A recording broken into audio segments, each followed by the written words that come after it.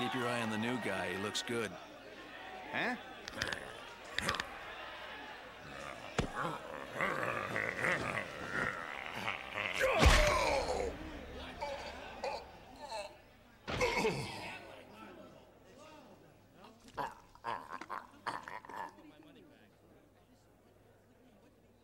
Not bad, or was it just luck? Let's see how well you do against a fighter like me.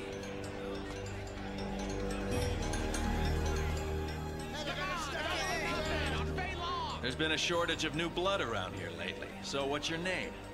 I'm just passing through here. Just a Japanese guy taking in a fight. And Ryu is my name.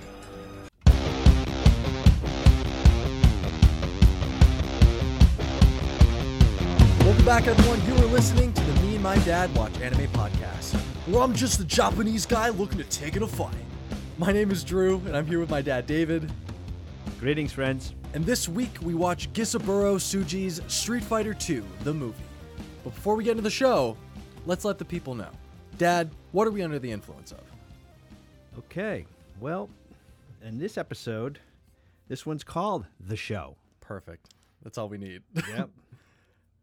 And it's a obviously another Cabernet, and it's a combo deal here. We got a Charles Beeler and a Joel Gotti. Wow. Yeah. That's the true bromance that we're looking for.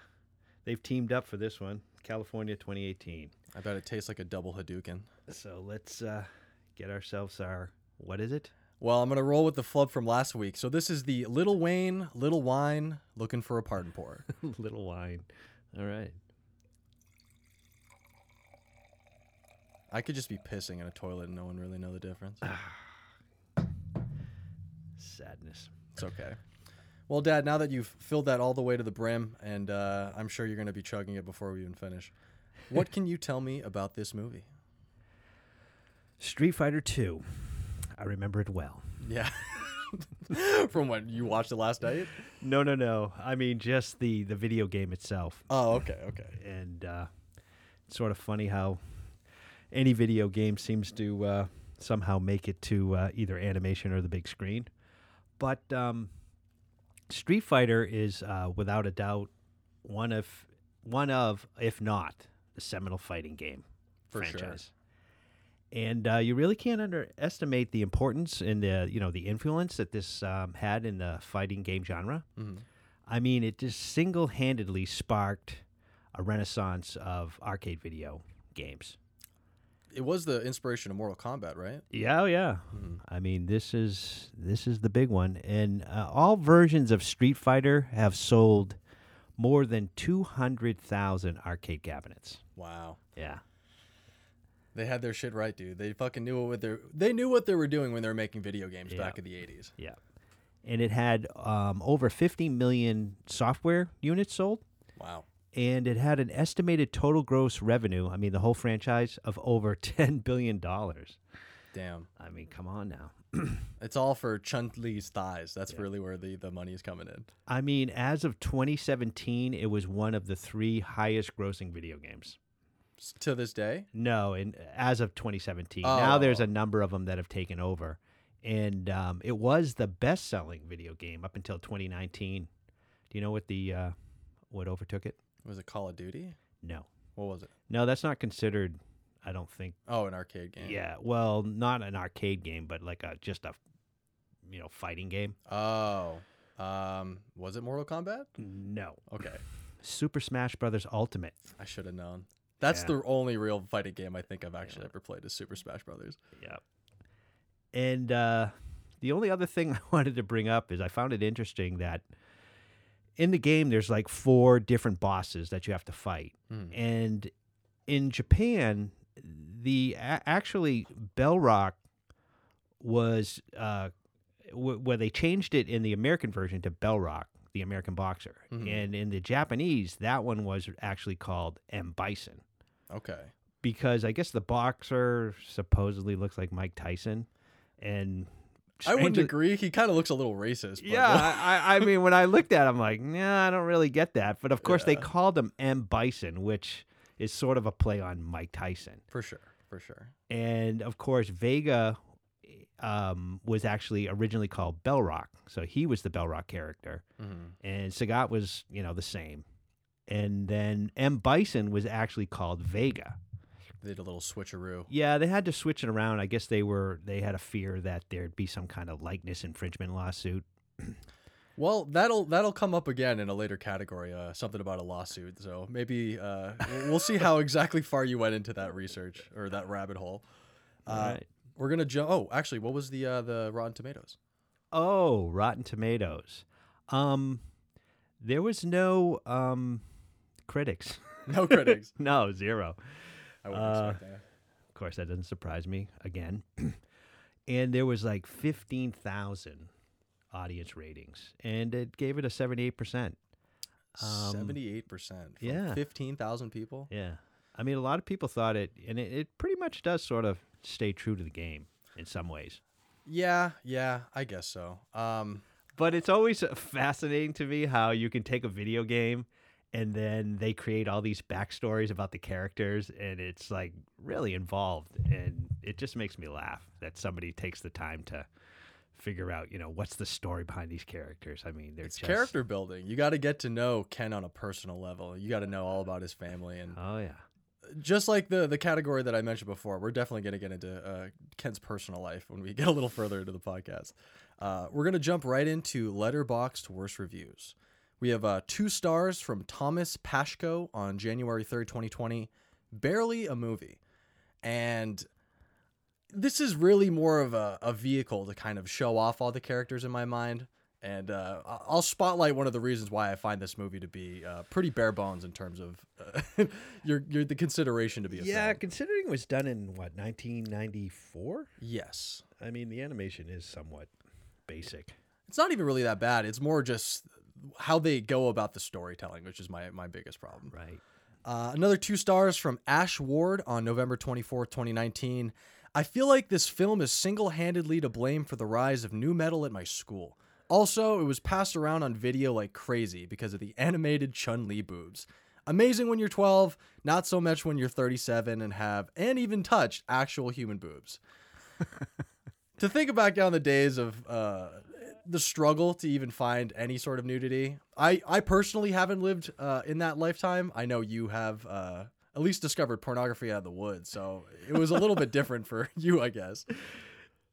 Oh, that's funny. I mean, it's amazing how these animated characters, basically somebody wants to see that, a naked shot of these characters. And it's the lizard brain speaking. We all kind of want to know what we look like naked. Another 3 stars by Anish Raikundalia on November 27, 2020.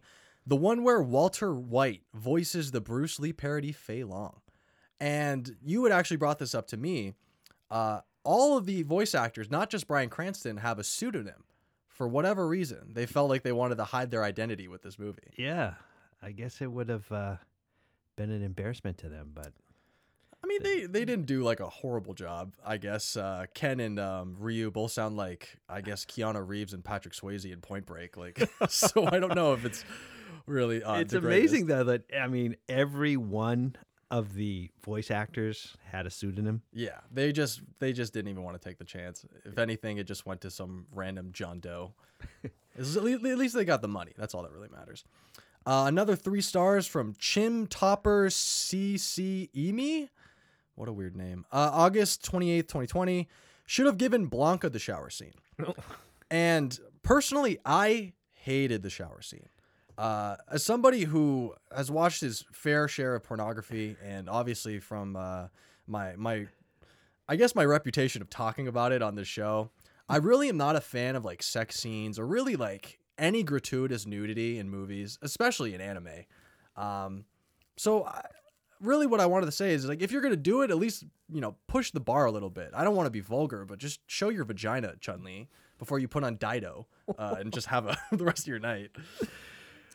Another 3 stars by Oscar on December 16th on 2019. The part where Fei Long and Ryu are talking and Ryu just fucking turns around and walks the other way without saying goodbye or anything is the greatest moment in cinema. That made me laugh. That is pretty cold. Yeah. That's the type of shit that you really like. You know, you have the most confidence in the room if you're just gonna walk away. That's the real Irish exit, and I guess that'll also be brought up in a moment. And then finally, one last 3 stars from Rat Pert on May 25th, 2019. Chun-Li, please kick me through a fucking wall too. Thank you. If you're looking at Chun-Li and then hoping for only to get a kick through the wall, that's a problem in itself. Well, that's like a very typical internet thing. Like somebody will have some sort of affinity for somebody on the internet, and they're like, I just wish Chun-Li would hit me with a truck and run me over like roadkill. It's like that kind of stuff. Like it's supposed to represent that you wanted it, but yeah, kick me through a wall, Chun-Li. Before we jump into the spotlight, Dad, I do actually have a very special new category. Oh, okay. It is called iTunes Best Reviews. We have one. Yeah, this is to commemorate our first iTunes review. And for anyone listening, if you want to leave your own review, I've said this before on the Pokemon podcast, I'm ready to start pimping shit out. So if you want to leave a review with 5 stars and you want us to maybe plug something of your own, we'll do it. I'm ready to kind of just let anything happen. So this is titled From Your Buddy by Smoky Mountain Brewman. This podcast not only made me want to drink wine with your dad and you, but also watch some anime, which has never really been my thing. Interesting stuff. You guys really do your research, which makes it even more fun. Also, have I met your dad? Either way, love. Great work. Can't wait to listen to more. This is from one of my good friends, Dylan, and I actually presided over he and Jasmine's wedding, which is a fun little fact. And I had mentioned an Irish exit with Fei Long and Ryu, and you know, lo and behold, Mr. Smoky Mountain Brewman himself has started a podcast. So if you're looking for a smooth drink and a cool conversation, check out the Irish Exit podcast, where the newly wedded Dylan and Jasmine Clark have a conjugal conversations about movies, beer, and real fucking life every single Thirsty Thursday. And Dylan, I'm open to having, sit down and have some wine with you. No problem. Perfect. He's been dying to talk to you. He texted me the whole way over. He's like, I got to hang out with you and your dad. I'm like, yeah, sure, whatever. Come on. All right, let's just do it. Let's light them up. Dad, where do you want to shine your spotlight on this movie? All right, first, I'm going to give a thumbs up for the soundtrack. Yeah. Very up your alley. Yeah, for once I've recognized the actual songs in this one. Big fan of Korn, Alice in Chains, Silverchair. You were the one passing around the Chun-Li titties in your classroom. You were fucking down for it. The new metal. No. Nah. No passing around the Chun-Li, but anyways. And I love the move Cammy uses to assassinate the apparent anti-drug politician Seller. Yeah. I'll reiterate that point, but go on. Apparently Bison is a proponent of decriminalizing drugs, so yeah, he felt he had to put him down. Aren't we all? And obviously the gratuitous Chun-Li shower scene. I was sour from that shower scene for sure. Well, the only reason why I bring it up is probably more than likely had a lot of 14-year-olds auditioning the finger puppets. Finger puppets. Perfect. At least they didn't want to perform a bukkake like on No. Oscar. I'm going to retire the bukkake. I wouldn't go that far. No? No. Okay. Well, if it's appropriate. Yeah. And I thought like the best fight scene in the movie was the Chun-Li fight with Vega. Oh, for sure. Yeah, I thought that was a highlight.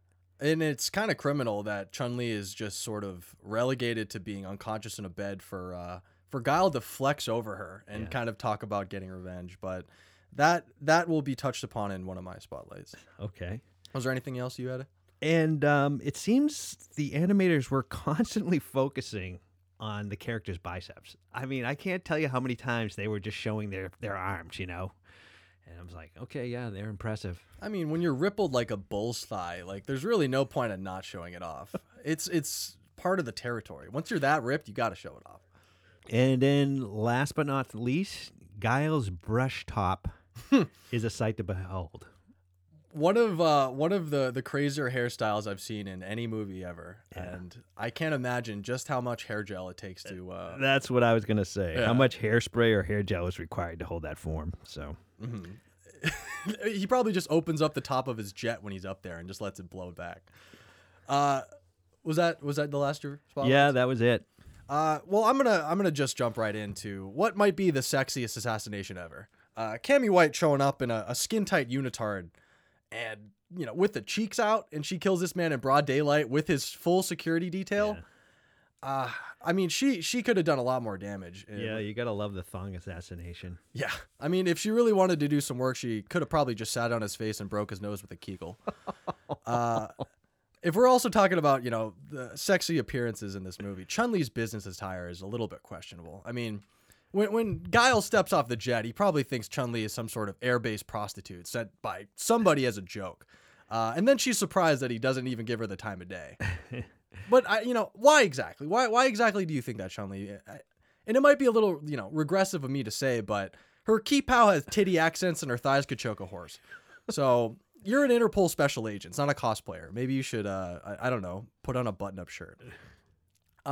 Then we had the walking and no talking scenes. And this, I mean, transportation is a real problem in this movie. The first time that we meet Bison, he lands in his ship. He walks out of the room, walks through some big room full of vats over a bridge, sits down, waits for his whole crew to sit around him, and then he has a phone conversation. It's just one of those things where there's more walking scenes than a Sorkin movie, but none of the good dialogue. Yeah, I mean, the movie was like an hour and 40 minutes. They probably could have, cut out 15 minutes of just useless, scenes of walking. Yeah. Or when Bison is like up in the air and he's talking to Seno, the scientist, he's like, all right, I'm going to send you over a video. Bison has to go all the way back to his fucking base to receive the message. And he's like, you're wasting my time. Yeah. It's like, just send the text. Just send the message over to your little mini computer. Obviously, though, this is kind of antithetical to Guile, who pretty much runs everywhere he goes. And I have to think that he and Naruto are probably two biggest inspirations for every weird kid who ran home after school off the bus. Then I had a pretty fleshed out theory, at least in my mind. I think every single character is at least stricken with some form of CTE. Everybody has a little bit of that Stallone brain just because they're fighting all the time. They're obviously getting fucked up. But yeah, I would concur that definitely they all seem like they're a little stunted. Well, it would at least make sense with some of the dialogue or just the general movement of the movie. And this is probably most prominently seen when Guile and Chun-Li's entire romance. I mean, it's essentially watching two mentally disfigured people try to navigate like a geopolitical crisis in their own libidos. And this, like I mentioned before, culminates in Guile just flexing over Chun-Li's unconscious body. And then he completely forgets about her when he gets back to New York. So much so that he U-turns in the middle of the highway and drives on the other side of the road to get back to the fucking hospital. So I think these people, they're maybe a little worse off than an NFL player. It's kind of hard to say. And then finally, for my last spotlight, I just wanted to really highlight the bromance, which was really towing the line. I mean, this is what the fuck I was talking about with Fist of the North Star. Beefy dudes cannot resist each other. They know exactly how good the other person takes care of their body, and it fucking turns them on. I mean, when fucking Ken asked Eliza out of the blue to marry him, she's immediately pumping the brakes. And I've done a little research on Ken, and I found out that he is not only a super hot dude, he is a multi-billionaire. His parents are essentially like the Rockefellers, and she's pumping the brakes. And you know why? It's essentially because she knows all about Ryu and Ken's little unsettled score. Yeah, it makes sense. Yeah, something doesn't feel right. Yeah, bitch, how could you tell? Was it the incessant flashbacks or the fact that Ken won't shut the fuck up about the guy? So Ken's a billionaire, and she's got questions about whether she should marry him or not. For sure. And then, Ken gets actually straight up captured by Bison, obviously, and he makes this a very informed assumption that the reason why Ken has so much passion for fighting is due to his competitiveness with Ryu. And it ultimately has me believing that the only real competition between the two is who can make the other person come more. But, I get why, Eliza was maybe a little hesitant to commit to Ken. Quite frankly, she doesn't really have a chance.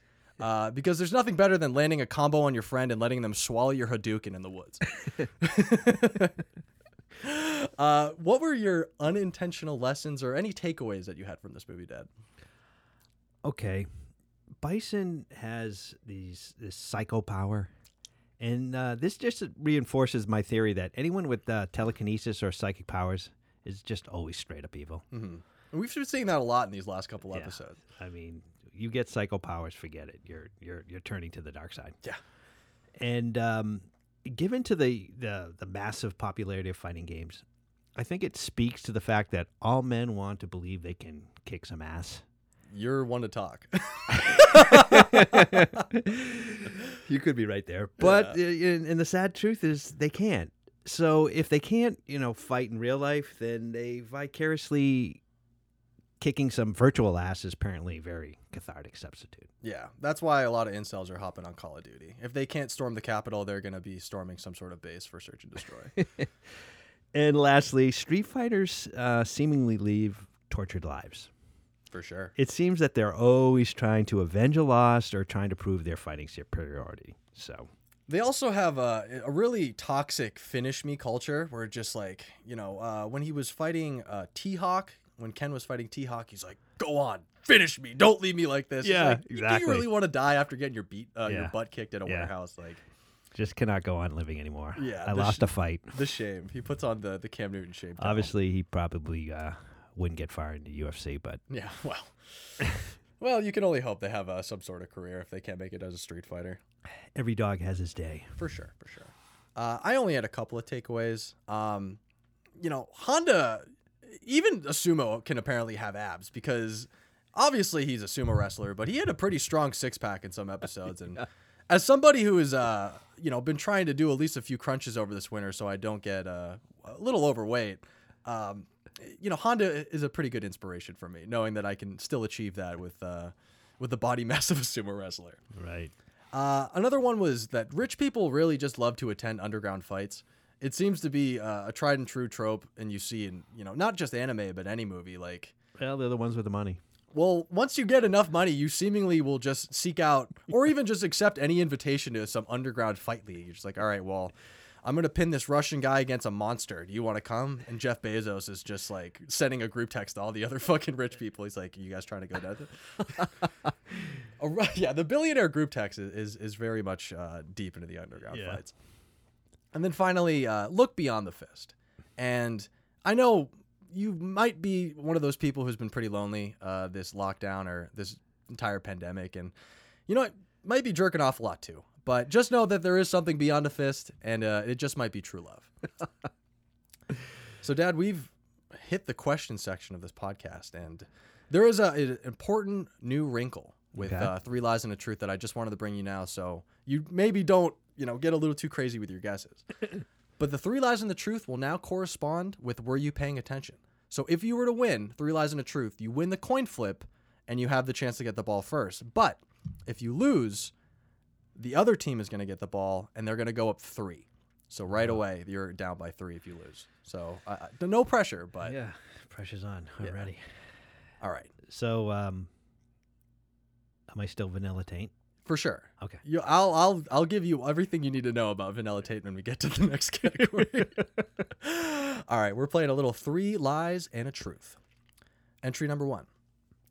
In 1993. In anticipation of the live-action release of Street Fighter the movie, it was announced in Japan that an in-game tournament would be held for a secret to-be-announced grand prize. The tournament lasted 3 days, and at its completion, the winner, a young Japanese boy named Daigo Yumehara, was awarded a cameo appearance in the Street Fighter animated movie. Daigo, inserted as a background character, can be seen with a fistful of money during the fight scene between Dhalsim and E. Honda. Entry number 2.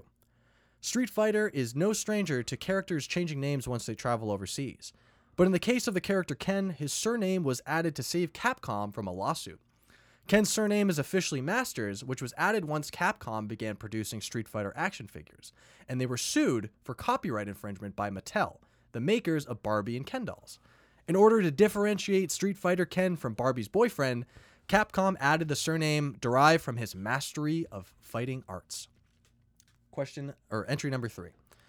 Leading up to the release of the video game Street Fighter II, Capcom took part in a cross-promotion with a drug abuse-resistant education program, better known as DARE, in the hopes of swaying young adults away from drugs and alcohol.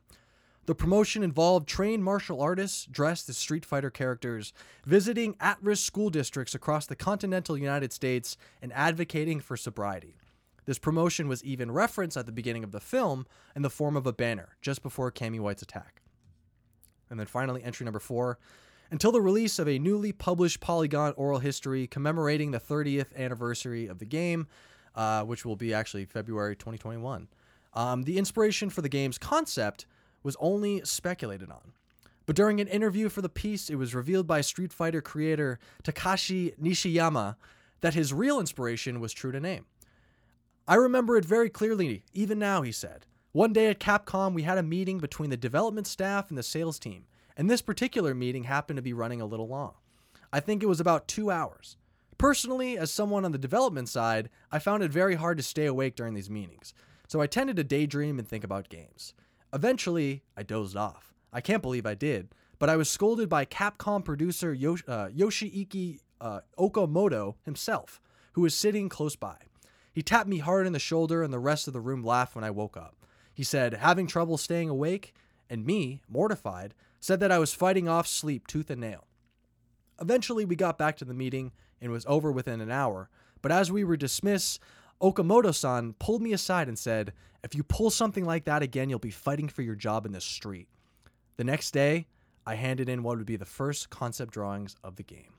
Dad, off the coin flip, what do you think is a lie?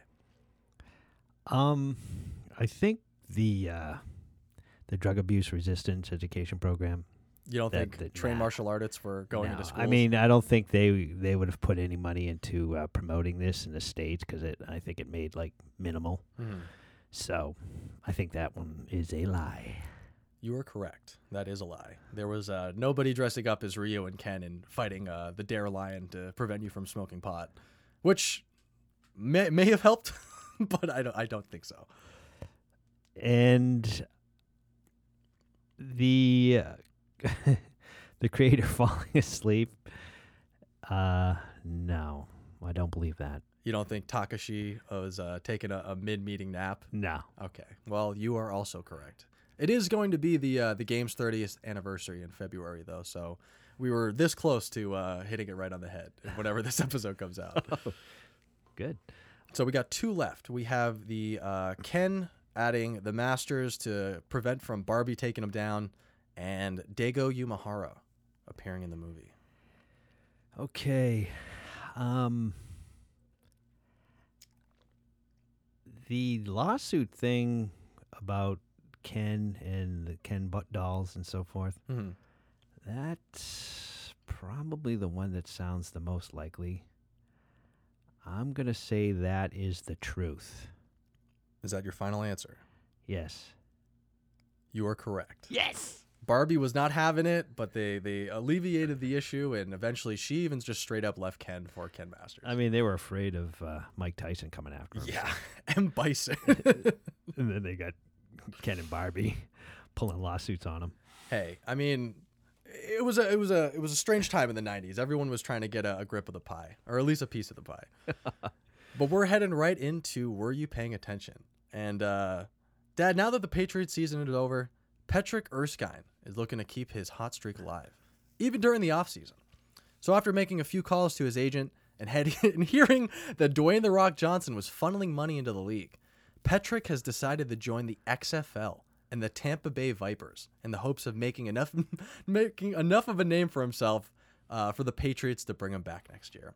Or, at the very least, have a cameo appearance in HBO's Ballers. Yeah, I'm just a gun for hire. Yeah, that's all you need to be. You got a strip club nearby, I'm there.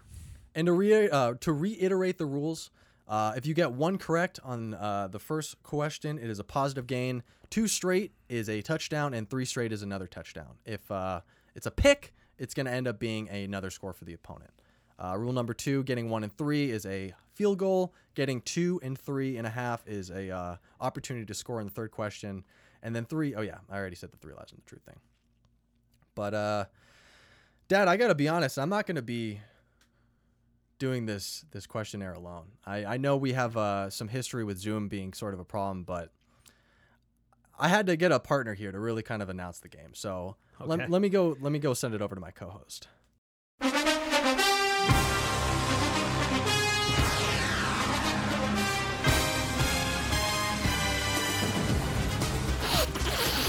Welcome inside the Zoom broadcast booth, everybody. I'm Joe Buck, coming to you live from Raymond James Stadium in sunshiny Tampa Bay. We're anticipating a great game between the DC Defenders and the Tampa Bay Vipers, where XFL newcomer Patrick Vanilla-Tain Erskine looks to keep up his NFL dreams against a tough DC defense and their star quarterback, Jody Shark Teeth Larson. Back to you, Drew. That was a very impassioned intro, Joe. I really hope you can keep up the energy or at least the cocaine buzz when we get there. But Dad, first question. This is the first half. We've received the ball on kickoff. While Chun-Li is giving her rundown on Shadow Law, she divulges the known personal attributes of its current members. The first member shown is Sagat. What is Sagat's birthday? And this question is in commemoration of my dad turning 57. So happy birthday, Dad. I know this is what a strange turn your life has taken where you're listening to your son talk about jerking off, but let it stand that this question still needs to be answered, and Patrick Erskine is looking to score. So is it A, July 2nd, 1955, March 17th, 1977, September 12th, 1968, or D, May 21st, 1960? Oh, man. I think Vanilla Taint might be a little hungover, so... too many nights at the strip club. The Tampa Bay let's- strippers are the Let's best think in the business. about this.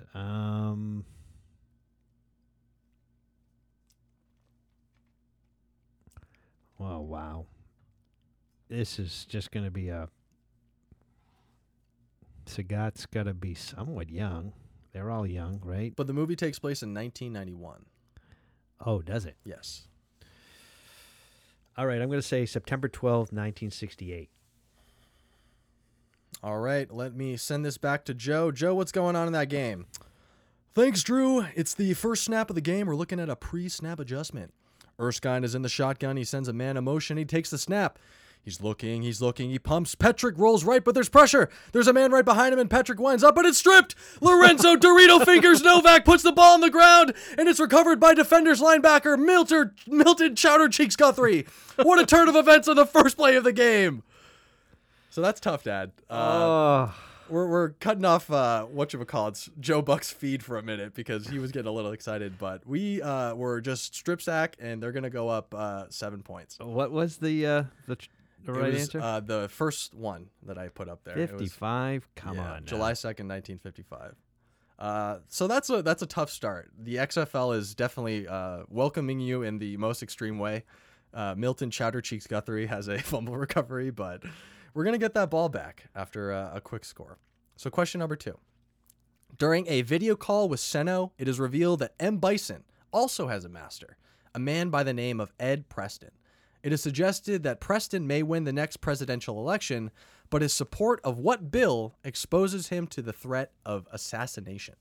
Is it A, the Lifelong Presidency Bill, B, the Ohio Patriot Act, C, the Brady Bill, or D, the Culpeper tax? Man, I don't think I was paying attention. Yeah, you were looking at the double D's in front of you. Oh boy, Ohio Patriot, lifelong presidency. I'm going to say the Culpeper tax. All right, Joe, what's going on in that game? I got to be honest, Drew, not much. It doesn't seem like Patrick Erskine can get the ball moving, and it was another 3 and out. Although the defense held strong for the Vipers, and it looks like there won't be any score coming back the other way. Well, that's too bad. It was actually the Brady Bill, which I really was hoping you would pick. I was almost going to pick that, but because that was the gun law, right? Some kind of gun law. Really? Yeah. Oh, I have no idea. Well, the Brady Bill had something to do with when Reagan was shot, because Brady was senator or something like that. I just like the fact that it had Brady in it. I thought you were going to pick up on that. All right, question number 3. Through the surveillance feed of a monitor cyborg, we learn the name of Giles' master. What is their name? Is it A, P. Burr, B, G. Lee Mon, C, T. Monchief, or D, L. Westminster? I'm going to say G. Lemon. All right, Joe, what's going on? Well, Drew, with some good field possession after a strong punt return, Erskine is looking to get his team into scoring range. Erskine is going to take another snap under center, and he drops back. The pocket is holding, but the defense is breaking through. Chowder Cheeks Guthrie's got a hand on him, but he snakes away. He throws a slant to tight end. He's got some room. It's a race to the pylon, and he dives. Oh, but he's pushed out of bounds. Braylon Booberry Coates almost for the score. Barry Coates. Who's that cheek guy? I don't like him. Chowder Cheeks Guthrie. He's the Aaron Donald of... I'm pretty much going to say let him through, and I'm just going to throw one right in his junk. Well, we almost had a chance to get into the end zone, but it looks like we're heading into halftime with not a lot going for us. It's 7-0 right now. Oh, are you kidding me? We didn't have a chance to score. Damn it. Well, that was the third question, and that was the closest thing we could have done. You had to get 2 and 3 to at least have a score opportunity. Yeah. Little halftime interview. How are you feeling there, Patrick Erskine? I'm a little rattled. I'm fucking hammered.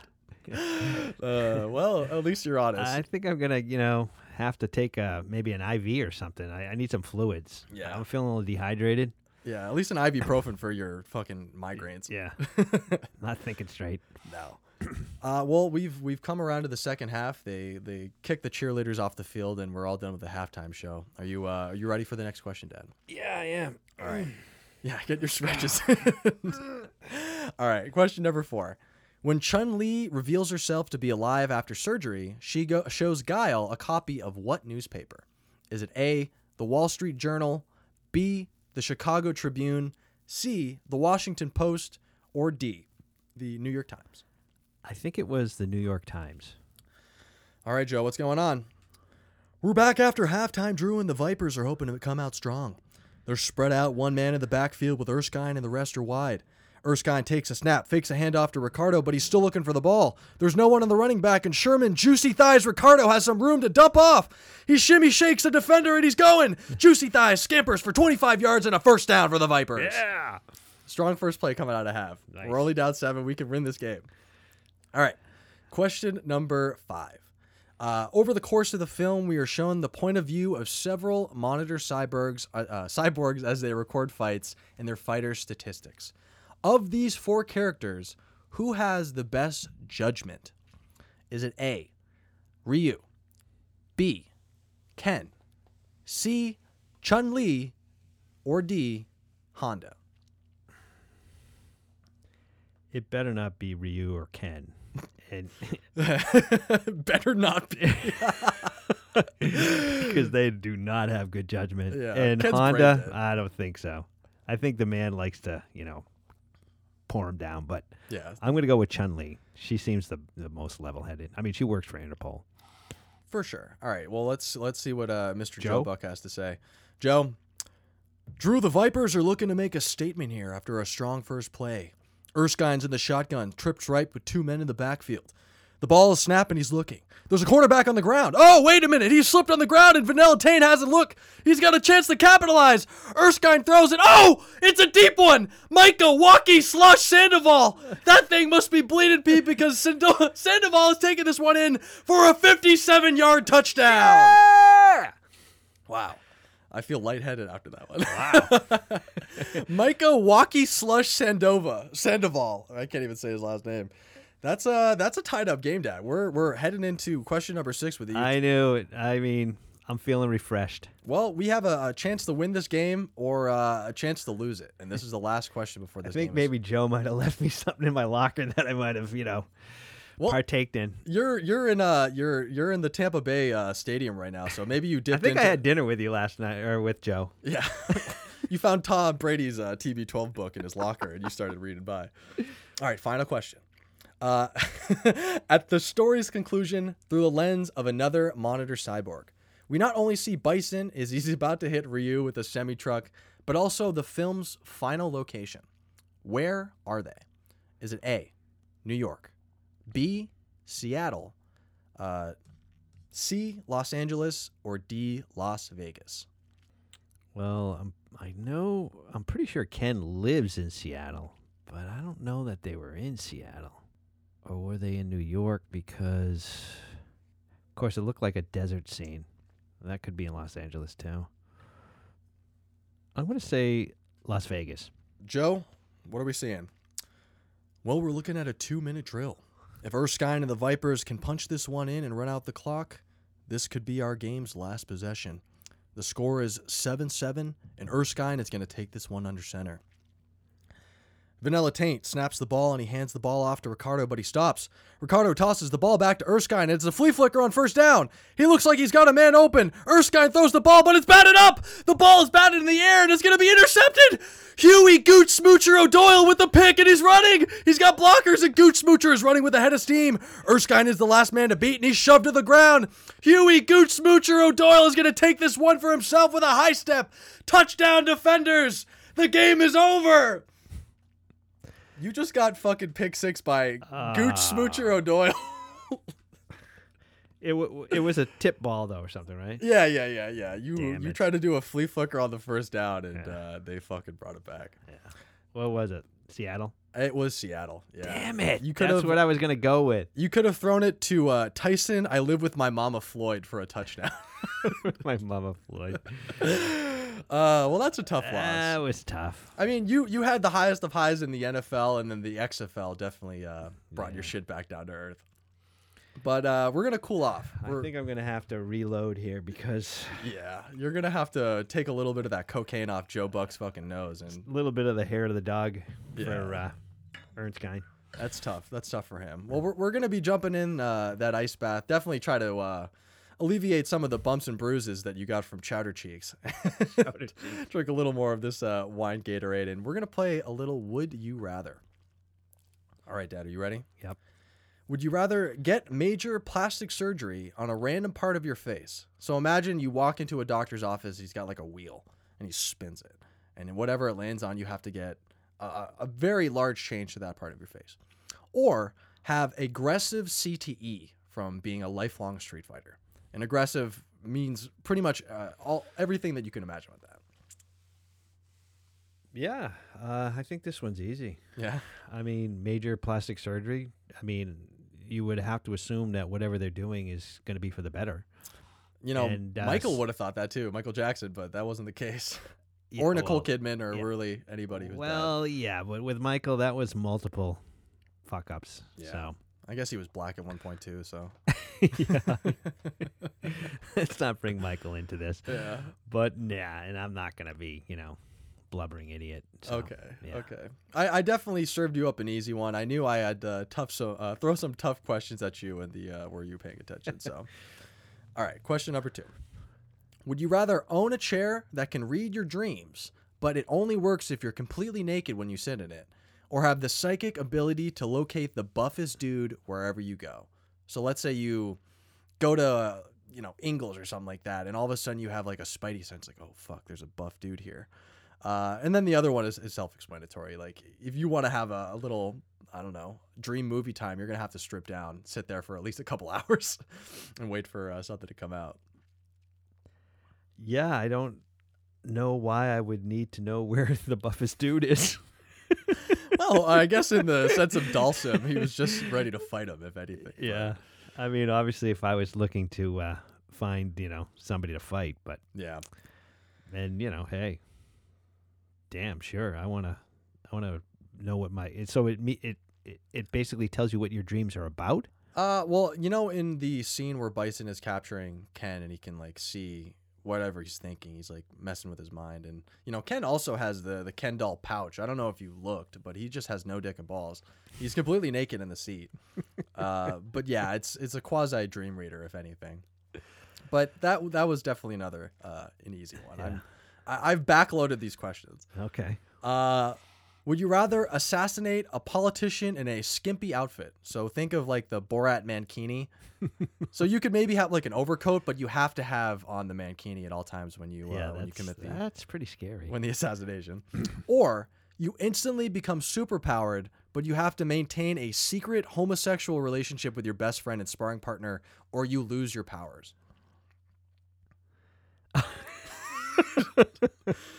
So you get to... yeah, you've outdone yourself on this one.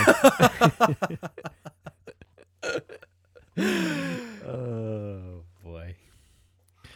Assassinate a politician, which basically means I'm going to jail, which probably I might have to partake in a homosexual relationship anyways. Yeah, it seems like there's always going to be an in for you, literally. Oh, jeez. I have to maintain it too, right? Yeah. you can't just be like ducking his text messages. It's like, I miss you. It's like, Yeah, I do. I sort of like you, but it's not going to work. yeah, he's threatening you. It's like, I know you're going to lose your powers if you don't suck my dick. Come on, like, come over.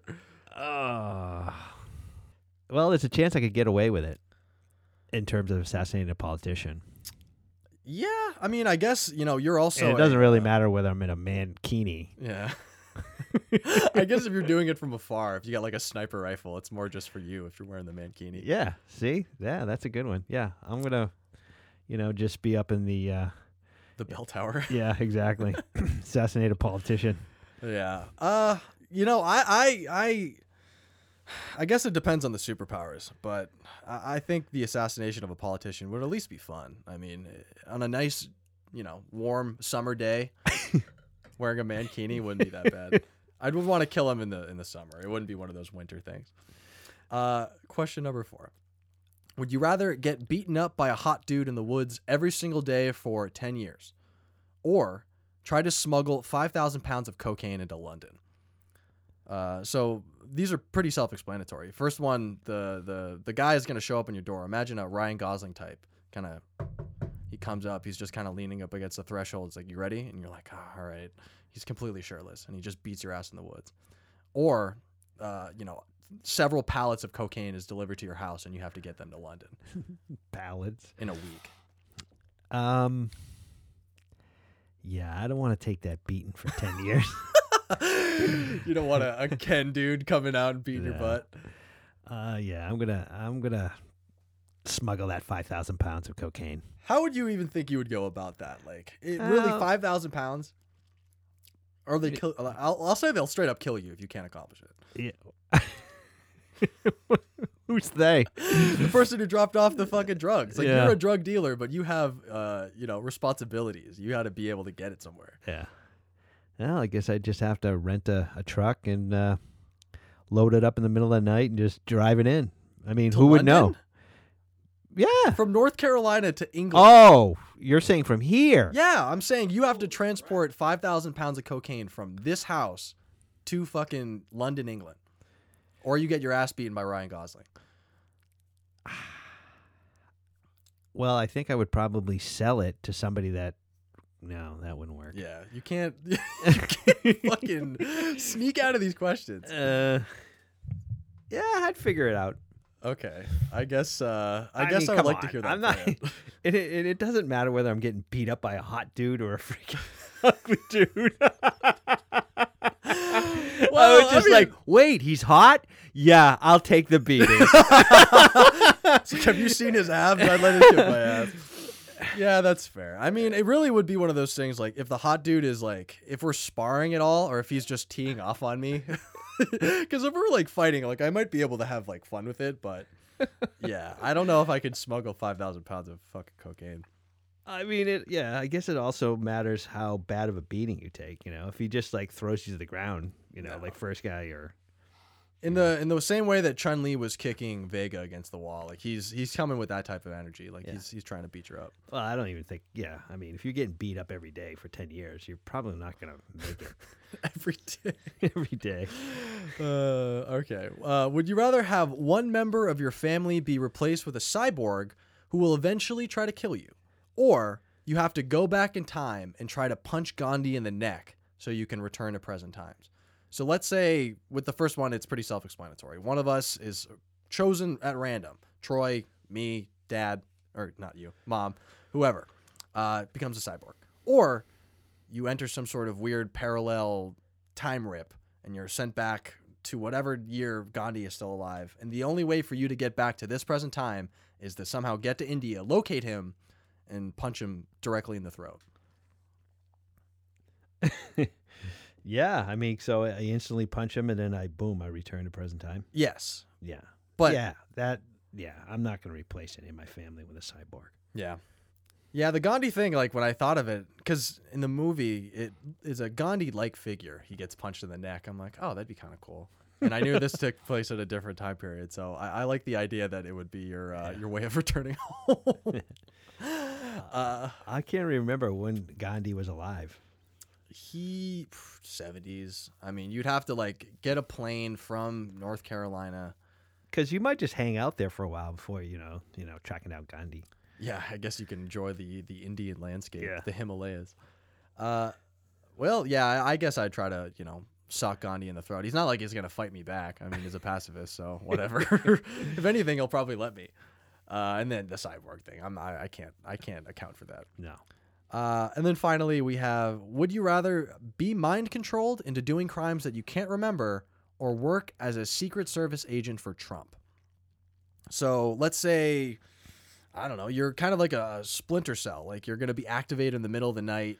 Your wife thinks something shady's going on, but you're sleepwalking, essentially committing murder of politicians. And the other one is self-explanatory. I mean, you gotta essentially avoid the coronavirus. You gotta hide crimes, not even that you can't remember.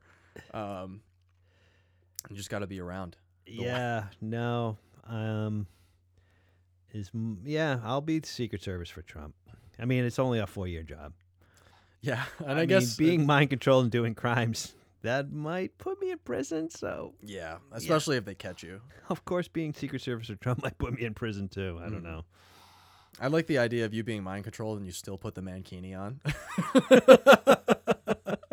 It's just like you kind of slip it onto your shoulders and you walk out the door.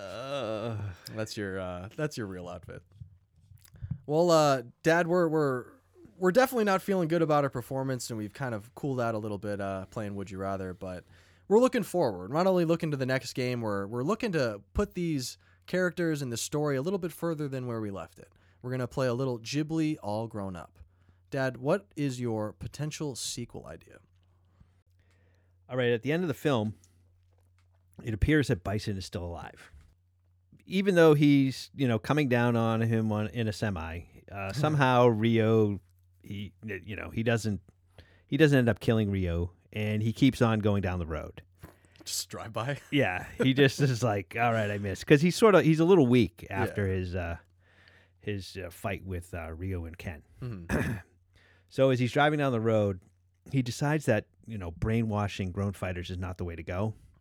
And he realizes that he's got to, develop fighters while they're young and impressionable. Okay. So he's grooming them? Yeah. So, of course, he's just up the road in Seattle. So he heads down to Southern California, and he starts seeking out local dojos. Okay. And the first dojo he finds is none other than Cobra Kai. Fuck, dude. Now, he's a little weak, so he uses his psychic abilities, and he persuades Johnny Lawrence, who's the sensei now at Cobra Kai, to let him buy into the dojo as a sponsor. Yeah, well, he's gonna finance it now, help him grow the dojo. Great. Oh, and he wants to basically bring it back to the ruthless dojo that it was in the past. Of course.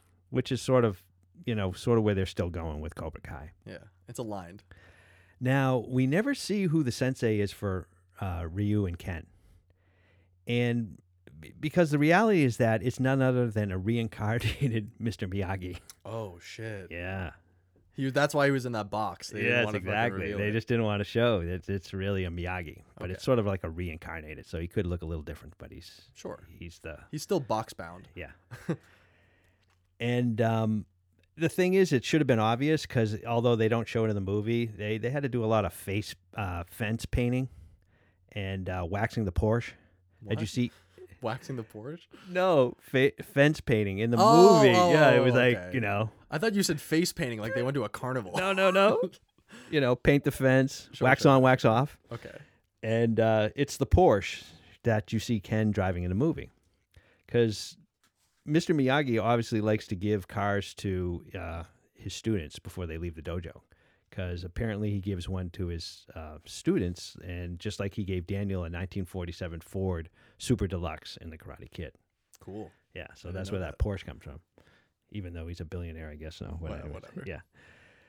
Okay, so with the new rise of Cobra Kai, Mr. Miyagi contacts Ryu and Ken in their dreams. Mhm. And they are both told to travel to Southern California to once again defeat Bison and put an end to his plans. And after arriving, Ryu and Ken create their own dojo to compete with Cobra Kai, and they call it Miyagi Ki because they use that ki, force, whatever. Okay. Yeah. So they train the students in the Miyagi way with the addition of how to harness the power of ki. And they also obtain the help of Daniel. And they... Fucking what? Scott Machio? Yeah. Or whatever. His Oh, yeah. name is. Machio comes back. Oh my god. And with the help of... he develops this, and Daniel harnesses the power of ki. And now, so he develops this very powerful attack called the Crane Ki Kick. Nice. Yeah. Okay. So it's the crane kick. And so, basically the two dojos compete in a tournament, and Miyagi's dojo roundly defeats Cobra Kai. Okay. Great. And Bison is furious. And he rounds up all his former, Shadow Law underlings. And Ryu and Ken also send out the call to all the Street Fighters that Bison is alive and plotting to return to power. Mhm. So basically a massive battle ensues. Ryu faces off again against Sagat, and Ryu is is able to defeat him again. Uh-huh. And Chun-Li is determined to avenge the death of her father and faces off with Bison. Mhm. Now, Bison has regained most of his former powers, and they have a fierce battle. And then Bison is getting the best of Chun-Li and stuns her. Daniel comes to her rescue and sets up his crane ki kick. I fucking hate that Scott Machio is gonna beat. Go finish. Just finish what you're gonna say. So, Bison looks at him and he just starts laughing. He's like, no way is this kid gonna, he's not a kid now, he's an adult, but he's like the most non-intimidating person, For sure. and there's no way that he's gonna be able to, do any harm to Bison. Uh-huh. So Bison moves in, to finish him off, and then Daniel, releases his crane kick, which takes Bison by surprise, totally stuns him. Chun-Li, who by this time has recovered, she unleashes her death move at the exact same time. This combination move eviscerates Bison. Chun-Li has her revenge. So Bison is put down. Now, whether he's actually dead or not, he seems to always, reappear. But anyway, at this point, he's gone. Now, with Bison gone, the fight ends. Both sides come to a truth. Cobra Kai and Miyagi Ki merge as one. Johnny, Lawrence finally learns his lesson that his way of teaching will never work, and with the help of Ryu and Danielle, the dojo becomes famous for producing some of the finest fighters in the world. There's been X-Men crossovers, there's been Tekken, but a Cobra Kai, not only just a crossover, but a feature where Scott Machio is the quasi-hero at the end of it. You caught me off guard with that one. And sure. I also have some post updates after this. Okay. sort of updates on what's happened to the characters, after this, the events. the events that just transpired. But anyways, Chun-Li leaves Interpol, becomes an Instagram star to the delight of young boys everywhere. Great. Her major sponsors is Jergens hand cream. This is all fan service. You had like a respectable role for Chun-Li, and then she becomes an Instagram thought. Yeah. Oh my god. You knew it was going to happen. Did you? I think so. That's like a pretty big fall. Like quitting Interpol, where you're a high-ranking agent, and then just becoming. She's avenged her father's death, and now she just wants to take it easy. Yeah. Pull in on her stardom. Yeah. Or take pictures of her tits for the internet. Right. Jesus. And Guile leaves the military and becomes a professional race car driver. Oh, okay. And he's sponsored by a leading hair gel maker. I can see that. Yeah. Ken goes back to Seattle only to find that Aliza was cheating on him. Strangely, he doesn't seem to care. Yeah, it was like, oh, well, okay. This kind of works out. That's tough. That's fucking tough. Sagat becomes a UFC fighter and becomes the heavyweight champ. and unfortunately gets disqualified for steroid use. Of course, when you're 7'5" and you're that shredded, that's probably a real. Cammy also joins the UFC and ends the reign of Amanda Nunes. Ooh, Yeah. finally, somebody's taking her down. E. Hondo tries out for the LA Rams, makes the team, but is released after getting in a brawl in a strip club. Fuck, dude, he was in there with Petrick, Yeah. throwing bottles at each other like they're Drake and Chris They're Brown. buddies. That's tough. Blanca starts his own YouTube channel. How did he get out of his cage? Well, he promotes vegetarianism and is a PETA darling. Oh, okay. Good for Blanca. And I don't know how to sell this. What is his name? Holism? Dalsim. Dalsim? Dalsim, yeah. Yeah, he stays in L.A. and starts a yoga studio for Hollywood elites, but later has to flee the United States after being accused of sexual misconduct.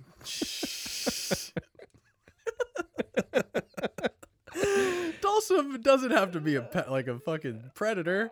He's a yoga guy, man. He's just. I mean, I get There's it. a long history of yoga guys having a problem with, Now that you say it, you're right. Yeah. And I like these a lot more than the story itself. The the post credit scenes, that was worth the whole thing. Seeing Dalsim get taken away in cuffs for molesting somebody is pretty crazy. Well, he actually just flees the United States. Ah, well, whatever. He's a Roman Polanski of himself. There He's you hiding go. in infamy. Yeah. Was there anybody else you wanted to? No, those are the only updates that I have currently. Okay. Yeah. Okay. Yeah, that was very enlightening at the very least of where these characters can go. I had definitely not something similar, but my sequel is going to take place in the year 2005. It's 14 years after the events of Street Fighter II, and the movie opens up on Ken's 40th birthday. He's gotten a little bit of a haircut. He's trimmed up those crazy eyebrows, but he still looks good. You know, he's at the tail end of his fighting prime, but he's chiseled like a fucking statue. I mean, he's still gorgeous. Since their last encounter with Bison, and essentially no second world tournament in sight, Ryu has been completely off the map. No one has seen or heard from him in over a decade. But in spite of that, there's been plenty of other stuff happening with all the other characters. After years of putting it off, Ken and Eliza pretty much settled down. He convinced her that he was going to let the past go, and they've been married for the last 10 years. And they raised their young son Mel in a rural farm out in Washington. At Ken's birthday party, all the usual suspects arrive. Guile comes down in a chopper, dead sprints to the house. His hair does not move at all. E. Honda's in the kitchen helping out, maybe picking at the snacks. He's not really being helpful, but he's definitely eating everything. Chun-Li shows up with Sagat in a Toyota, which kind of turns some heads since she and Guile used to date, so that might be a little awkward. And then Cammy White shows up, just looking hot as fuck in the tightest unitard imaginable. It's a great time. I mean, everyone is having a good birthday. They're laughing, drinking beer, maybe having like a wrestling match outside. But we see that the birthday boy is a little distracted. He's looking out the window. Something else is on his mind, and Eliza can sense something is wrong. So just from looking at the look in Ken's eye, we know he's waiting for you. He's looking over kind of the hillside, and he's hoping to see that headband fluttering in the wind, him walking up to the house. And Eliza puts a hand on his shoulder, and he asks if anything's wrong, and Ken says nothing, and he looks back around, and Ryu's gone. There's nobody there. We then cut. The camera cuts to a bearded Ryu in a dimly lit bar somewhere in Southeast Asia. He's drunk enough to interpret that he has no idea what day it is, and he's got another shot in hand. I mean, he's just slugging it. The bartender yells in Vietnamese that he's cut off, and Ryu slams the shot and he just stumbles out into the street. But a gang of ruffians who have been watching Ryu and want to start some trouble, they follow him out in the street. The thugs approach him as he pukes into a gutter, and he's really at his worst. They ask him if he's lost, or they're about to attack him. But Ryu doesn't just answer, but he spits bile in one of their faces, and then they all descend upon him. And as you can imagine, Ryu puts them the fuck down. I mean, he hasn't lost any of his edge. Even in his advanced age, he is still at the top of his game. He's been training nonstop. And with the bodies strewn all around him, he looks up at the night sky and he sees the stars and he whispers Ken's name longingly. He's just kind of thinking about him. Cut back to Ken and Mel in the yard. They're play sparring. They're enjoying the day. He's just enjoying his time with his kid. Eliza comes out on the porch. She has a distressed look. She asks Ken to come inside. she's like, you have a call. And she's kind of like being cagey about it. Ken looks inside. He sees the phone set down on the counter. And he just knows in his heart it's Ryu. He's no fucking way it's not Ryu. He picks it up, and he's right. So the camera cuts back and forth between, Ken pulling the long phone cord into the other room to have a private conversation with his old boyfriend. And, Ryu is just leaned up against this old payphone, just drunk, still bathed in moonlight, just trying to like whisper to Ken whatever he's talking about. But as drunk as he is, he's excited to talk to him. He apologizes for missing his birthday, and there's a sense of longing in his voice that sends a chill down Ken's back. And, he's kind of basking in the moment, but he knows something's wrong because Ryu never calls first. So then we see Eliza. She's looking in from the porch, and, Ken comes back into the kitchen after the call ends, and she asks what the call was about. Ryu says that he's in trouble. Bison has returned, and Ken has to go help him. This starts a little bit of a bickering back and forth, but Eliza knows there's no stopping him. Ken's going to go. So Ken packs, and in the next scene, he takes his private plane, and he touched down in Vietnam, where Ryu is waiting for him at the tarmac. And they have a very sentimental moment. Ken comes out from the plane, and he makes eye contact with Ryu, and it's the first time they've seen each other in over a decade. We quickly learn that whatever Ken told Eliza isn't true. I mean, as their spare early converse tell us, there's nothing about Bison. It's kind of just them getting together. They catch up. They drive in Ken's rental car to a small cottage where Ryu is living.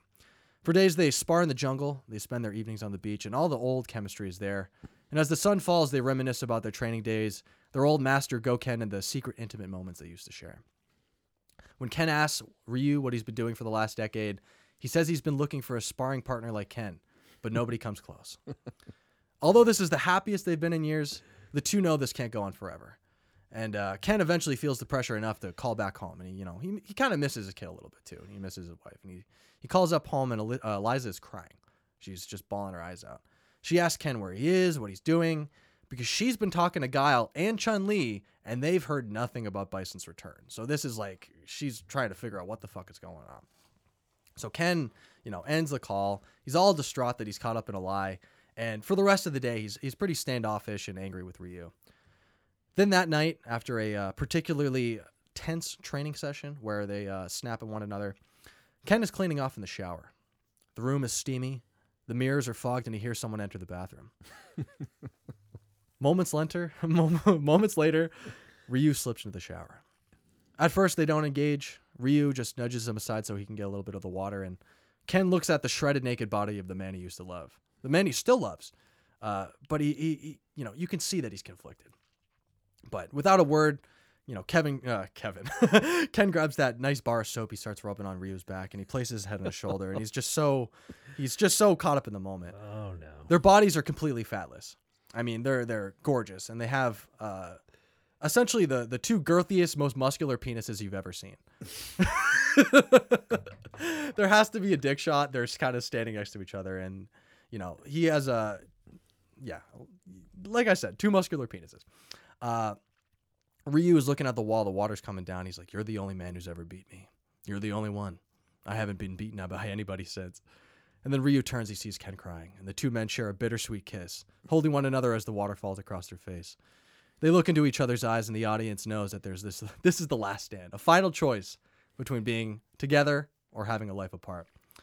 Ken smiles and places a hand on Ryu's cheek, and from the expression, you know what Ken's going to do, and it breaks Ryu's heart. "Our score is settled," Ken says. Then he steps out of the shower, and the final image of the film is a camera hold on Ryu, the water still coming down, and he looks out to nothingness and the life of happiness he let slip away.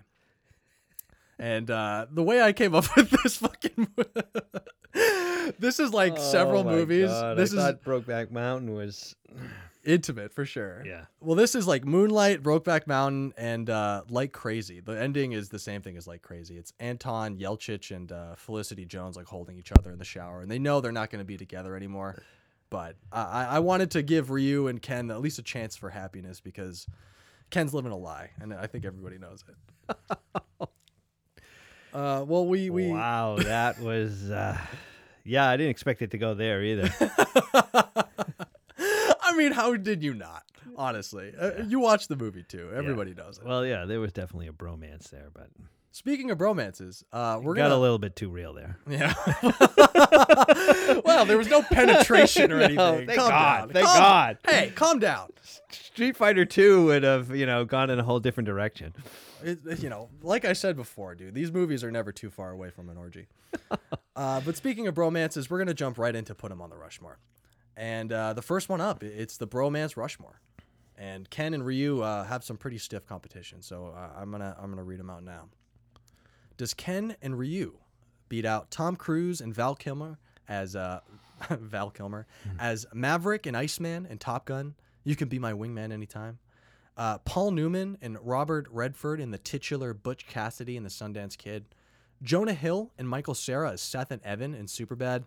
Or Patrick Swayze and Keanu Reeves as Bodhi and Johnny Utah in Point Break. And I have a few honorable mentions. Jason Mewes and Kevin Smith as Jay and Silent Bob and Jay and Silent Bob Strikes Back. Tim Robbins and Morgan Freeman as Andy Dufresne and Ellis Red Redding in Shawshank Redemption. And Simon Pegg and Nick Frost as Shaun and Ed in Shaun of the Dead. So, Dad, does Ken and Ryu get onto the bromance Rushmore? I burped a little bit there.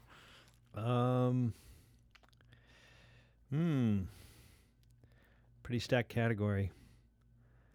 I'm going to say no. No. No. I guess, yeah, I mean, if anything, I feel like you definitely want to put him up there. I would take out Jonah Hill and Michael Cera at the very least. I mean, Superbad has bro elements, like bromance elements, and he even says he loves Evan at the end. But Ken and Ryu, there's a spark there that is definitely unattended to for the most part. But I think they have to be on the bromance Rushmore. If they're up there with Val Kilmer and Tom Cruise as Maverick and Iceman, who are just as homoerotic as these two, then I don't think you could fucking keep them off. Yeah, I have no problem with that. Okay. The next up, gratuitous nudity Rushmore. Does Chun-Li's shower scene beat out Phoebe Cates as Linda Barrett in Fast Times at Ridgemont High, Juliet Danielle as Lisa in The Room? You've seen The Room, right? Yeah. Okay. Halle Berry as Ginger Knowles in Swordfish, and then Ken Jeong as Mr. Chow in The Hangover. And a few honorable mentions. I have Lindsay Lohan in The Canyons, Jason Segel in Forgetting Sarah Marshall, Sacha Baron Cohen's nude fight in Borat, and the shower scene in Starship Troopers. Does Chun-Li's shower scene get on the gratuitous nudity Rushmore? I think it definitely does. Okay. Who are you going to take off? I think I'm going to take Halle Berry off. Mm-hmm. Because I think she had a prior with Billy Bob. Wasn't that movie? Didn't that come out before Swordfish? Monsters Ball, wasn't that what it was? It was like Monsters Ball. I don't know if that came out before Swordfish, but there's an interesting anecdote about that nude scene for Halle Berry. She was paid $500,000 extra to show her breasts in the movie. So, really? Yeah, I remember that in Swordfish. Yeah, it was $250,000 each tit. Wow, I wonder if she had to negotiate that. Like, well, 1, I'll give you this. 2, yeah, it's a double deal. Yeah, you can't just hit one or the other. But considering that Chun-Li is, or the popularity of Street Fighter, I think it belongs there. Yeah. I mean, Halle Berry was compensated. Chun-Li was exposed. Yeah. I mean, Vega was like peeking down from the fucking vents, kind of like waiting for her to come out of the shower. So I'm okay with Halle Berry. The Phoebe Cates, that is probably front and center. I mean, at least back in my day, everyone was talking about that. Oh, yeah. I mean, the guy is jerking off in the scene. Like, he's watching her from the window, imagining this happening. So it's definitely the male gaze at the very least. Next up, we have the ridiculous hair Rushmore, and this is the male edition because I didn't want to take away any potential female Rushmore opportunities. Does Guile, with his super coiffed flat top, beat out Javier Bardem as Anton Chigurh in No Country for Old Men, Chris Tucker as Ruby Rod in The Fifth Element, John Travolta as Turl in Battlefield Earth, or Will Ferrell as Mugatu in Zoolander. And a few honorable mentions, David Bowie as Jareth, the Goblin King in Labyrinth, Cousin It in The Addams Family, Johnny Depp in Charlie and the Chocolate Factory, and Jim Carrey as Ace Ventura in Ace Ventura: Pet Detective. Yeah, I'll put him up there. Who are you taking off? I'm going to take off, although I don't remember Chris Tucker's hair in The Fifth Element. Really?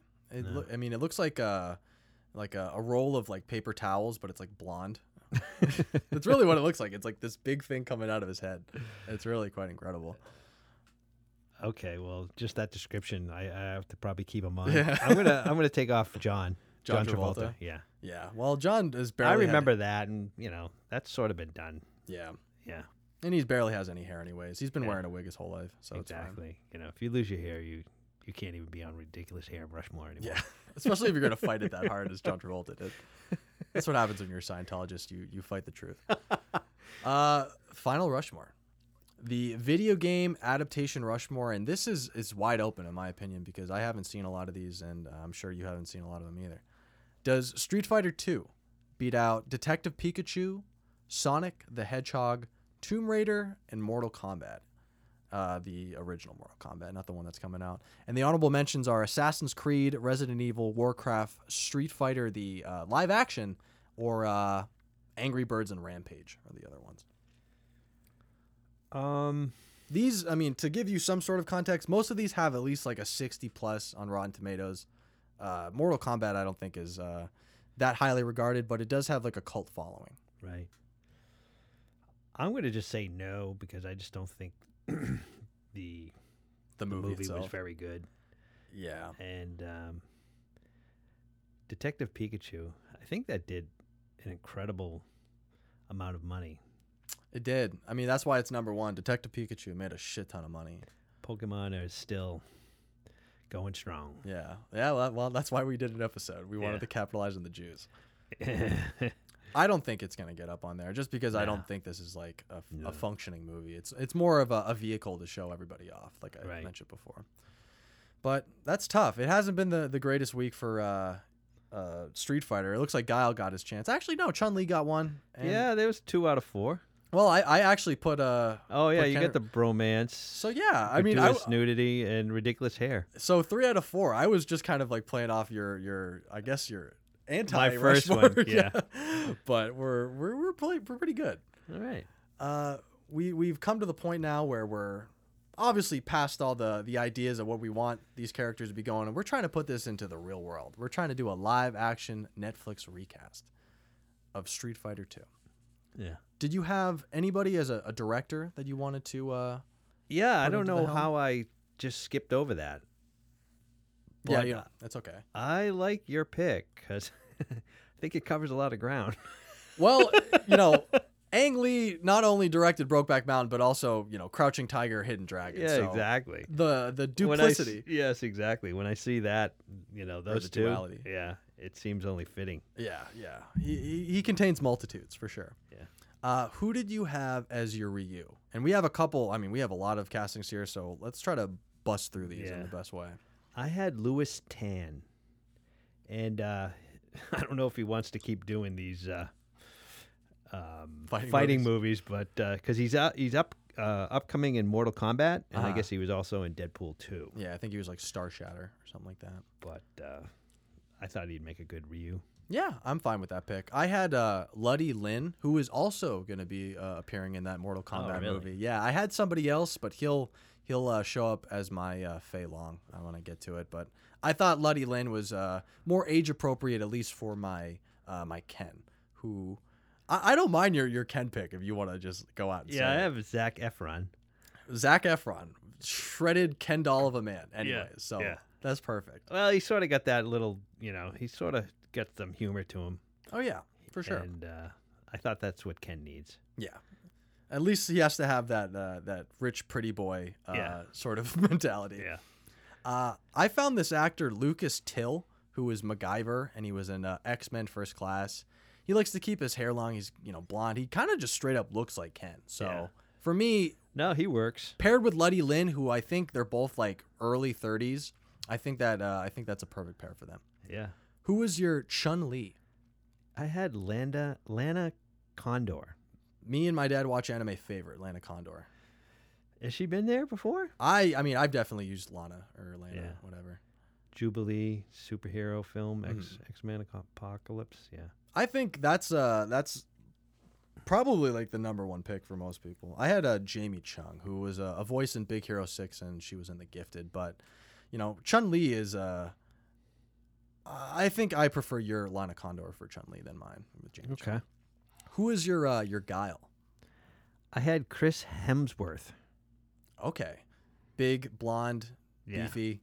I can see him getting that coif. Yeah, they can do that hair on him. Okay. And I had Scott Eastwood, who was in Pacific Rim, and he was most recently in The Outpost. But he's got that kind of, maybe if he shaved his eyebrows, but he has those pinched kind of eyes, that strong blonde hair, the strong chin. I don't think he has the muscle mass, but he can get there. I mean, he's an Eastwood. Yeah. He'll figure it out. He'd work. Who is your M. Bison? I had Javier Bardem. Perfect.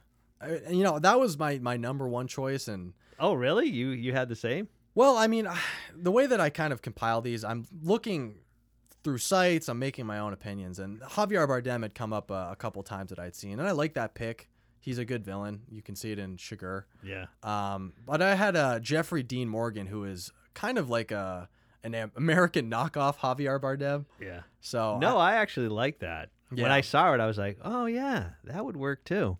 Maybe he would be. Of course, you ever seen him now? He's really skinny. Yeah, he definitely looks a little bit different than his Negan days when he was coming out. But yeah, but even in Negan, he doesn't have a lot of muscle mass on him right now. Yeah, I'm not sure why, but well, hopefully he doesn't have any sort of underlying disease. Who is your Sagat? Vin Diesel. Strong, bald. Yeah. I don't know if he's anywhere near 7'5", but he can definitely get some CGI in there. Oh, absolutely. I mean, he's got the muscle mass. Oh yeah, he's a little bit of flubbier in the stomach nowadays. Now that he's an older man, but I think they can. Yeah, make it but work. he could get into quick shape for sure. You would hope so if he's not drinking Corona. You see it all the time in Hollywood. Yeah, they get fat, then they lose the weight. Yeah. Yeah. I had an actor by the name of Winston James Francis, who was in Fist Fight with Ice Cube and Charlie Day, and he's been in a couple of other projects. But this man is 7 foot tall. Is he? Yeah, he is a giant. He's over 300 pounds. I mean, he would be the perfect Sagat if we were to try to pick just somebody to do it. Yeah, he definitely looks like he would be a mean Sagat. I don't think he has the muscle mass. I haven't seen him shirtless. I don't think I really tried that hard to find it, but yeah, I'm okay with Mr. Winston James Francis stepping in as a big Sagat there. Who is your Pretty Boy Vega? I had Tyler Posey, who is Spanish. I had to look that up. Well, that's sort of. I mean, I was looking for Spanish actors, and he came up, and I'm like, well, he looks perfect, actually. I tried really hard to find a blonde. He's pretty Spaniard. heavily tattooed. Who? Tyler Vega? Posey. Oh, I mean, and I don't know if those are fake, but I mean, pictures I saw, I was like, how do the Hollywood actors get away with that? You can put some powder on that stuff. It's pretty easy to hide. Okay. I had Diego Luna, who was in Star Wars Rogue One, and he's going to have to put on a lot of muscle mass. It was either that or like Pedro Pascal or something like that. But I looked at actually both of these guys. Yeah. And then somehow Tyler came up, but I was considering him. I think Diego Luna, if he is really willing to commit to the gym, it could be a good pick for me. Speaking of somebody who's committed to the gym, who was your Balrog? Terry Crews. Notable dad fighter and porn addict. He was actually, I don't know if you knew that, but I had used his quote for the last episode when I said the medical porn addiction. That whole second paragraph was an actual quote from him. Really? Yeah. Terry Crews has a porn addiction. No longer. I mean, he's pretty adamant that he doesn't watch porn anymore. He's reformed. Yeah, he's a new man. He says it's ruined his life when he was. So, yeah. Good Remember for I heard that podcast with Tim Ferriss? Yeah, when he fights his Yeah, dad. I was really like impressed with Terry Crews, but now it's just like, oh boy. I mean, not that porn addiction is, it's not a bad thing. yeah, for sure. I mean, my dad doesn't love me anymore. For my Balrog, I didn't have necessarily the muscle mass of a Terry Crews, but I did have the size. I found Winston Duke, who was in Black Panther, and he was also in Us. He's like 6'4". I mean, he's just a big dude. He was also in, like I said, Black Panther. He's a very imposing figure. If he shaves his head, into that weird cornrow that Balrog has. Well, yeah, go ahead. I'm sorry. I was just gonna say, I mean, I'm just looking at this Balrog picture, and I really think it's racist. Like this fucking. Well, the thing that we didn't even consider is that Balrog was M. Bison in the Japan version. We can't bring fucking Tyson back into this, dude. I mean, I guess he's in fighting shape, but like, I mean, whatever. If He you got want in some good shape for that boxing match, although I thought that was a scam. yeah, that was a little silly. But you know, a 50-something-year-old Mike Tyson stepping in. You know what? I don't hate it. I can see it happening. Actually, I think that would be sort of like, because he doesn't have a big part. It would be sort of that cameo. Yeah, it's full circle. Yeah. They were trying to avoid the Mike Yeah, Tyson comparison, yeah. and they came. They're back like, around. hey, man, we want you to be in the film. Yeah, that works for me. I'm okay with that. Who is your E Honda? I had Tyler Wiley. Uh-huh. I guess he's in Hawaii Five-0. And the reason why I picked him is he's a former sumo wrestler. Oh, that's awesome. Yeah. Good pick then. Yeah, I mean, I was trying to find. He's a little old. He's like in his, I think he's 51 now. Mhm. But he still looks like he could pull off E Honda. Yeah, hopefully. And E is like, I think that's for Edmund. Yeah, Edmund Honda. What a white name for I know. a Japanese sumo wrestler. Edmund. Yeah, Come on now. that works for me. I don't know. You know, hopefully Tyler can get at least a 4-pack before he gets in front of the camera for E Honda, because No, Honda is still muscular. even Yeah, at this but size. that's by the, the magic of animation. Yeah, the anime standards are just not there for him. I came upon Cooper Andrews, who is in The Walking Dead, and yeah. he might be my number one pick. Yeah. No, once I saw it, I'm like, oh, perfect. Yeah, he's I looked up his weight. He's about 302 pounds. He's like 6 something. So I think probably E Honda is closer to like 4 or 5 of just Actually, muscle. I think Wiley might be tipping 400, so he might be closer in weight. Okay, well they'll have But I still like your guy. they'll have a way 'Cause off. he's a little younger. Yeah, if anything, they'll have a sumo match to decide who gets the role. We only have a couple of these left. Who is your DJ? I had Michael Jai White. Mm-hmm. He's a little old too, but I mean, this was a small part too. So he was Al Simmons, the protagonist in the 1997 film Spawn. He was also Black Dynamite. I don't know if you've ever seen yes, that. that's right. He was Black Dynamite. I'm okay with that. Michael J. White's got that martial At art first factory. I had put down Dwayne Johnson, but then I realized Dwayne Johnson probably gets what, $10 million a film, That's the whole budget. Yeah, Yeah, we're all exactly. spending it for a short cameo from the Rock. because in the live action one that they did, Street Fighter 2, that had Claude Van Damme, Yeah, they had to pay him $8 million. And the film's budget was like 30 something million. So they used up, over a quarter of the freaking budget just for him. Of course the movie was a flop. Yeah, no, I did a little research on that movie, and apparently, Mr. Van Damme was coked out of his fucking mind that whole movie. Really? Yeah, he barely. I mean, obviously, he barely knows how to speak English, and he plays a American captain. That's So- quite a gig then, Give me 8 million and then I'll just, show up coked out of my mind. That's most movies. In a Most certain movies, period. This is Hollywood, for Christ's sake. Yeah, cocaine is not that crazy. Yeah, right. I had 2 options. I kind of like maybe Michael B. Jordan as kind of more of a conventional pick, but Tyrese Gibson has fallen on some financial strafes these last couple of years, and I know he's been crying on Instagram about certain shit. So maybe just give him the role, give him some sort of prosthetic hair attachment. Yeah, and, because he only has about, 2 minutes of film time. yeah, it really did. You would hope you could get somebody there, but it doesn't necessarily really matter. Who is your Cammy White with the cheeks out? I had Ronda Rousey. Which, I saw this pick and I didn't hate it. I thought maybe Ronda doesn't have the acting chops. You could kind of see it in the movies that she's appeared in, but if she's just going to be killing some dudes. Yeah, well, she just has an assassination scene. Yeah. And she can, she's in the WWF or WWE. I don't know which one it is at this point, but What is it, 20 years before? yeah. But she could probably pull off that, whatever move that Cammy does in the movie. The shoulder handstand Yeah. into some sort of backbreaker. It was funny because I was, in doing my research, somebody had a thing from YouTube and they said, watch Cammy do a stripper pole move. Yeah. And I was like, yeah, that's pretty freaking accurate. Cammy might have some moves on the pole. Yeah. We don't know, and that's pretty much fan fiction territory, which I'm seemingly into writing. So maybe I'll get to that in a different Street Fighter movie. I had my number one bitch, Florence Pugh, and I mentioned her last week, and I've been trying to find a good role for Florence. I think I even mentioned her in the Night is Short Walk On Girl, but this is the role that Florence Pugh was meant to play. She's appearing in Black Widow in 2021, and everybody's seen her in Midsommar and Little Women, but Is she gonna be a Black Widow? she is gonna be. Yeah, she's gonna be in Black Widow. Yeah. She's gonna be like the next younger agent or You're whatever. a big Florence Pugh fan, obviously. Like I said, she's my number one. She's in your stable of actresses. Yeah, for sure. That's the best way to put it. If anything, in my spank bank. Who is your Blanca? Well, obviously, this one is. I think this one's ripe for a CGI recreation. For sure.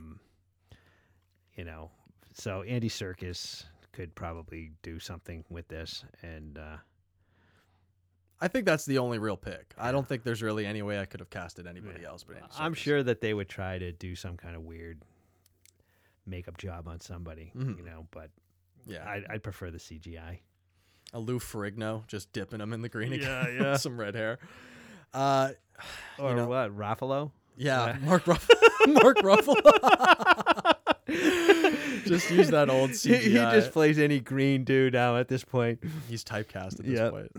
Well, I see you're getting in your favorites, Dad. Who is your Fei Long? Yeah, well, I had to dip into my stable, and I'm bringing my guy, Scott Atkins. For sure. Scott coming back strong. He's actually comes up in like any martial art buff dude. Like he's there. Of course, his resume is pretty weak. Other than what the heck was he in? He was in Doctor Strange. Yeah, I mean, I guess that's probably his claim to fame. Yeah. At least in recent times, for sure. Yeah. I had Mike Moe, who was in Once Upon a Time in Hollywood as Bruce Lee. And considering that Fei Long is straight up ripped off of Bruce Lee, I think Mike Moe is the perfect casting. Oh yeah, no kidding. And I'd considered him as my Ryu, but once I saw the Fei Long, I was just like, all right, well, sorry, Mike, you got to go to a different role. You got to get walked away from mid-conversation and never seen from again. Yeah, that's perfect. We got two left, and I really like your Zangief, even though I've never seen him before. He just looks perfect. Who is your Zangief? Yeah, it's Brad William Henke. He fucking just straight up looks like it. I Like, know. That, Well, I had seen him. He's in the show Manhunt on Netflix, specifically in the series about Richard Jewell, Okay. and he plays Big John. He's some kind of militia leader of this small town in North Carolina, of course. Oh, okay. I mean, if you know the story of Richard Jewell, you know what I mean. The guy that got accused. Yeah. The guy that did the actual bombing was hidden in the Natlaha Forest or something like that in North Carolina. Really? Yeah. Pulled a Kaczynski. Yeah. He was free for 4 years. I don't know how long it was. It was a lot of years. He was just out in the wood. How long was the Unabomber just unattended to? That was at least 5 years, right? Yeah. I don't remember. Yeah. Well, to not get too down the hole, the Unabomber fucking rabbit hole. I had Florian Munteanu, who was in Creed 2, and he was also going to be in the new Shang-Chi and the Legends of Ten Rings, but he played young Drago in the new Creed movie, so I felt like at least he had a Russian-adjacent sort of role, and I think he'd be able to step into a Zangief. And then oh, sorry. I'm sorry. Yeah, I like those. I don't guess I didn't pick somebody for that. For Dalsim? Yeah. No, it's okay. I mean, it was one of those things that I put in the last minute, but I had either Kumail Nanjiani, who got buff for a different MCU movie that I can't remember, so at least he's got the muscle mass now. Just shave his head. I don't know if he's going to really want to do that. Or another person who might not want to shave their head is Naveen Andrews, who has a beautiful mop of hair. He's best known as playing Saeed in Lost. But yeah, I like that pick too. I'm just trying to get my favorite Indian actors into Dalsim to do at least a little something to be able to identify the buffest dude in the room. Well, we've received our last drinks, and it doesn't look like the bartender is going to give us any more. Nah. We've come to the end of the bottle, and he's hoping to kick us out soon so we can start putting the chairs up on the table. But do we have any questions for the director before we go? I think this one's been answered, but at the time I wrote it, it's like, who is Ken and Ryu's sensei? And because they never show him, it just shows his voice, and he's like, behind the door or something like that. In the And he's- box. Yeah, exactly. But I believe it's, Go Ken. yeah, something like that. Mm-hmm. But Yeah, I think it's actually the reincarnated Mr. Miyagi. yeah. I mean, this movie, if we're only basing our knowledge of Street Fighter 2 off of this movie, then anything can happen. Yeah. I'm apparently convinced that, Ken and Ryu have some sort of secret relationship. Speaking of which, I mean, I don't know if you have any more questions, but No, that was it. yeah, I just don't know why Ryu and Ken didn't settle their score. Why does Ryu immediately just start walking off again, and Ken takes his ride from Eliza? He's like, all right, next time we meet, we got a score to settle. It's like, why do you have to leave? Like, just do it right now. And then ultimately, And what is their score to settle? Like, who's the best fighter?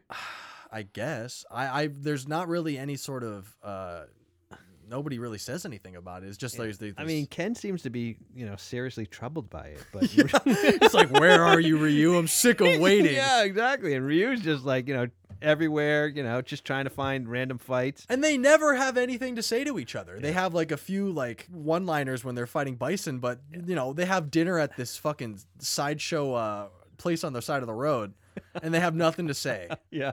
It's like, all right, See you I'll see later. you next time. You got stronger or something Yeah. like that. It's just like stupid as ass dialogue. That's the type of shit you say like in front of your girlfriend, like when you did something bad with the person that you're with, and you're kind of like, oh yeah, we were just hanging out. It's just like, no, I obviously cheated on you with fucking Ken or Ryu.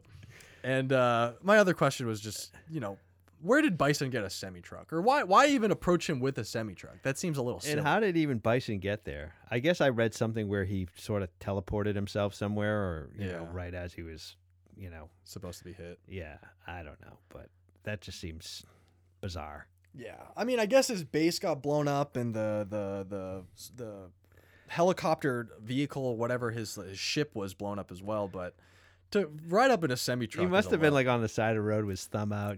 Truck driver stops by, Bison rips him out, freaking throws him to the ground. Like, I'm taking this. He fucking throws him. Yeah, that's good. I'm Yeah. okay with that. Well, now that we've aired our grievances, or at least our questions against the director, we finally crash landed into Notes on Errata, where we can either apologize or just bring anything up before we go. So, do you have anything you wanted to bring about? Well, the only thing I wanted to bring up is when we were talking about Anno's films. Uh-huh. And remember, I was discussing the one film that he had well, not the one, but one of the films he directed. Yeah. And the name of the movie was Love and Pop. Okay. And I was trying to explain to you what it was about, and obviously I failed at that. And the film is about 4 Japanese high school girls who engage in enjo kosai, or compensated dating.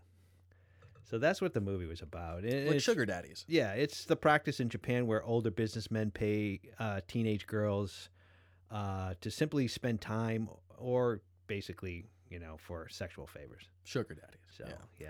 So that's an interesting pick for Anno. Yeah. What a choice.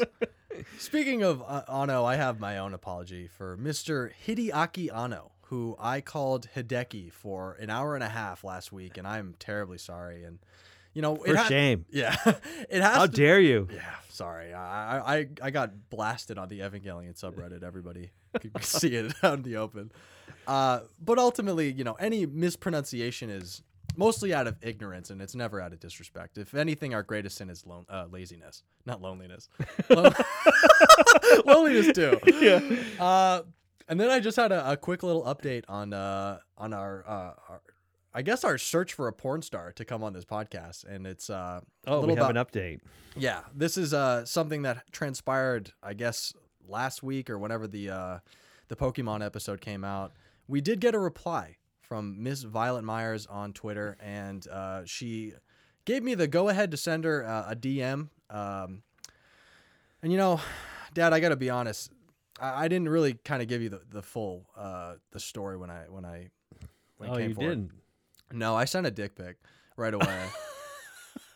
And then she ghosted you immediately. Yeah, I sent the dick pic and I was like, "Oh, hi, Violet." Like, no, I don't think I've sent more than you know, a handful of dick pics in my whole life. Okay, too much information. Yeah, well, it's been one of those podcasts. No, but I was very respectful to Violet Myers. I don't think she's going to be appearing on the podcast, but you never know. I'll keep my fingers crossed. it still might happen. Yeah. Who knows? If any I mean, porn- as we get more popular Yeah, and well known amongst the anime or at least the pornography. pornography loving anime crowd. Yeah. Hopefully one day. Dad, what are you going to give the show? What is your wine rating? I thought it was really good. Yeah, I thought it was great. Did you like it? I did. What can I give it? I'm gonna give it my highest rating. I'm gonna give it 5. What is Ken's Hadouken? is that what it is? Yeah. The Hadouken? Yeah. Yeah. 5 out of 5 Hadoukens. Oh goodness, that was gonna be mine. Oh well, you I'll should've give given it. to me. No. I got one. I got I have 4 wet Chun-Li titties out of 5. It was a great wine. Man, that is a high rating. Yeah. Maybe throw a little soap on them too. Yeah. Thank you everyone for listening. We will be back next week. Just like always, we have no idea what we're doing, and we'll hopefully come out with something okay on the other end. But we'll see you then. Yeah, if you're gonna make any requests, let us know. Oh yeah. If you want to leave a suggestion for a movie or for us to pimp you out on our beginning of our podcast, leave us a 5-star review, and anything is possible. All right. All right, we'll see you guys next week. Yep. Bye-bye. Don't drink and drive.